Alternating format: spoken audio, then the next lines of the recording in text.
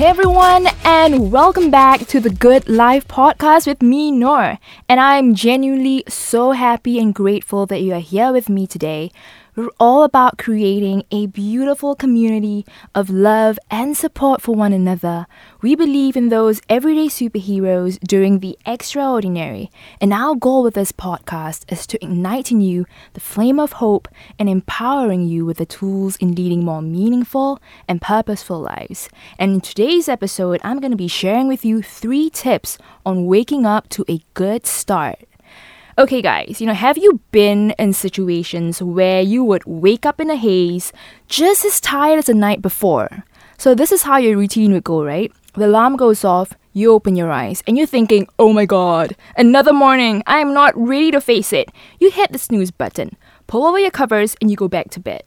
The alarm goes off the next 9 minutes, you get woken up, and you're thinking, what? 9 minutes felt like a second. So you get annoyed that time is actually cheating you of time. So you hit the snooze button, hoping this time round, time will actually understand and won't make it feel so fast. The alarm goes off 8 minutes later, and this time, you reluctantly woke up, rolled out of bed like a zombie, go to the washroom, and with a heavy heart, start your day. So, can you imagine starting every morning erratically, rushed, and feeling anxious? Well, that's not a great way to be starting your mornings. And oftentimes, a bad start to the morning often leads to a bad day. And that's at least what your mind tells you that you'll be experiencing as you progress throughout the day. In reality, that is actually no such thing as a bad day.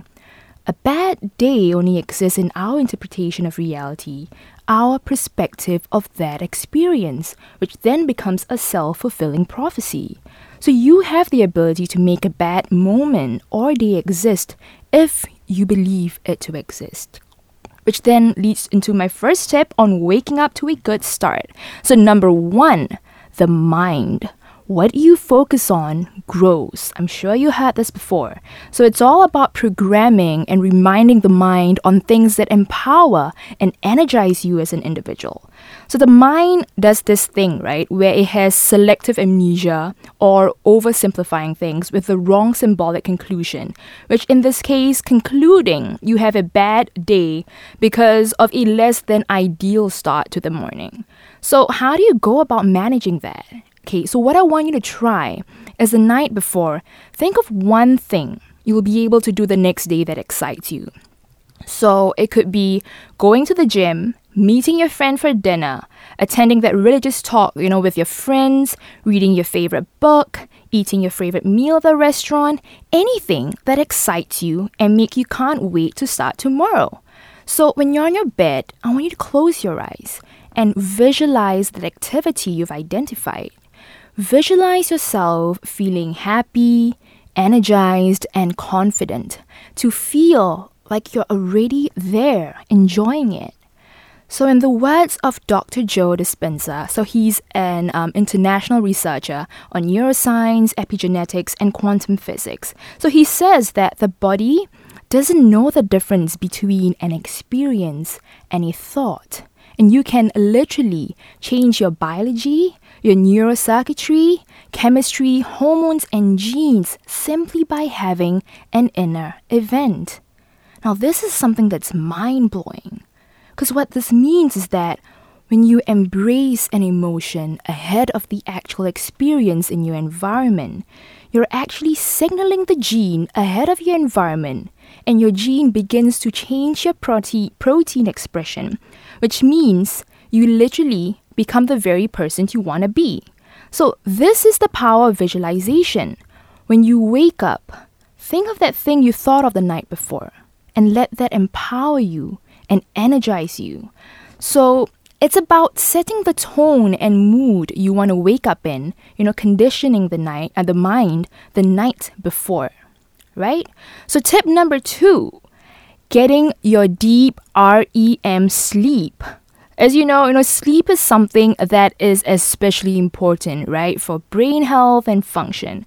You can have your 10 or 15 hours of sleep and yet feel so lethargic when you wake up. So it's not the quantity of hours you've slept, but it's the quality of sleep you got. So these are a couple of practices you could try to promote deep sleep. First, it's about simulating, cave-like darkness. And why is darkness so important to establish deep sleep? Because at night, our bodies produce melatonin, which is something that allows us to fall asleep, to stay asleep. So we produce this hormone, the most between 11 p.m. and 3 a.m.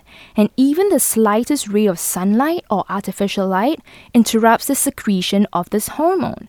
So less melatonin in the blood, it causes fatigue, anxiety, hormonal imbalances, poor concentration, and many other problems. So you could try, things like turning off the TV and putting down your phones well before bedtime. So a rule of thumb is an hour before bedtime because you need to mentally prepare your mind to unwind and go into sleep mode. Another tip is to not sleep in the same clothes you've been wearing all day because our clothes have energy and our body has memory. So our bodies remember the energy during the day through the clothes we wore. And you want to create a different set of energy for when you go to sleep. Tip number 3, waking up earlier. So one of the major contributors, to waking up anxious is the fear of being late. So you've got like a gazillion and one things to do, places to be, people to meet. And when you hit that snooze button as many times as you're probably done earlier, that fear becomes reality. And this leads to rushing around in the morning from the moment you step out of bed. And this gives your body a huge shock. It's about practicing actually waking up and easing into the day. So you don't have to wake up drastically much earlier. Just try 10 or 15 minutes would do, for a start for the next 1 week. So this is a gradual method of getting your body and your mind to get used to the new routine. Once you got in the hang of it, add another 10 or 15 minutes the following week. So use this time to focus on you. Not what your husband wants to eat for breakfast, not the number of likes you've gotten on social media, not the emails you have to reply to, not the household errands you have to attend to, not your kids, not your parents, but just you. And I know this can be challenging, and especially if you've been conditioned to be on the ball and attending to everybody else's needs but your own. But I want you to just try, just give it a go. So focus on the activity you identified the night before that makes you energized.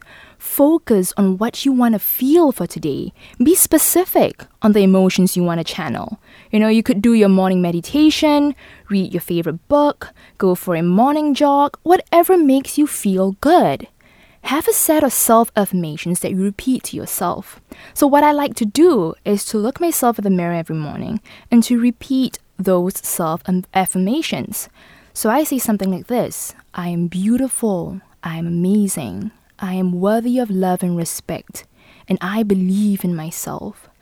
So repeating these over and over again, they begin to worm their way into your mind, slowly changing both your thinking and your reality. Because the words you say to yourself create the mental story, which then creates your very own reality. Sometimes these sayings start as wishful thinking, right?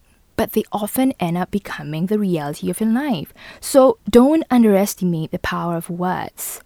And you know what? That wraps up my 3 tips for this episode. I hope you enjoyed these tips on waking up to a good start. You don't have to try and change your life so drastically and all at once. Just pick the ones you're most comfortable with in doing first and stick to it. Because consistency is key. And here's leaving you with something to ponder upon. You are always one decision away from a totally different life. So thank you so much for listening all the way through. Don't forget to subscribe, rate, and share this episode if you enjoyed it. I'd love to hear what you think about it. I can't wait for you to listen to the next episode. In the meantime, be bold, be beautiful, and stay the amazing you that you are. Take care.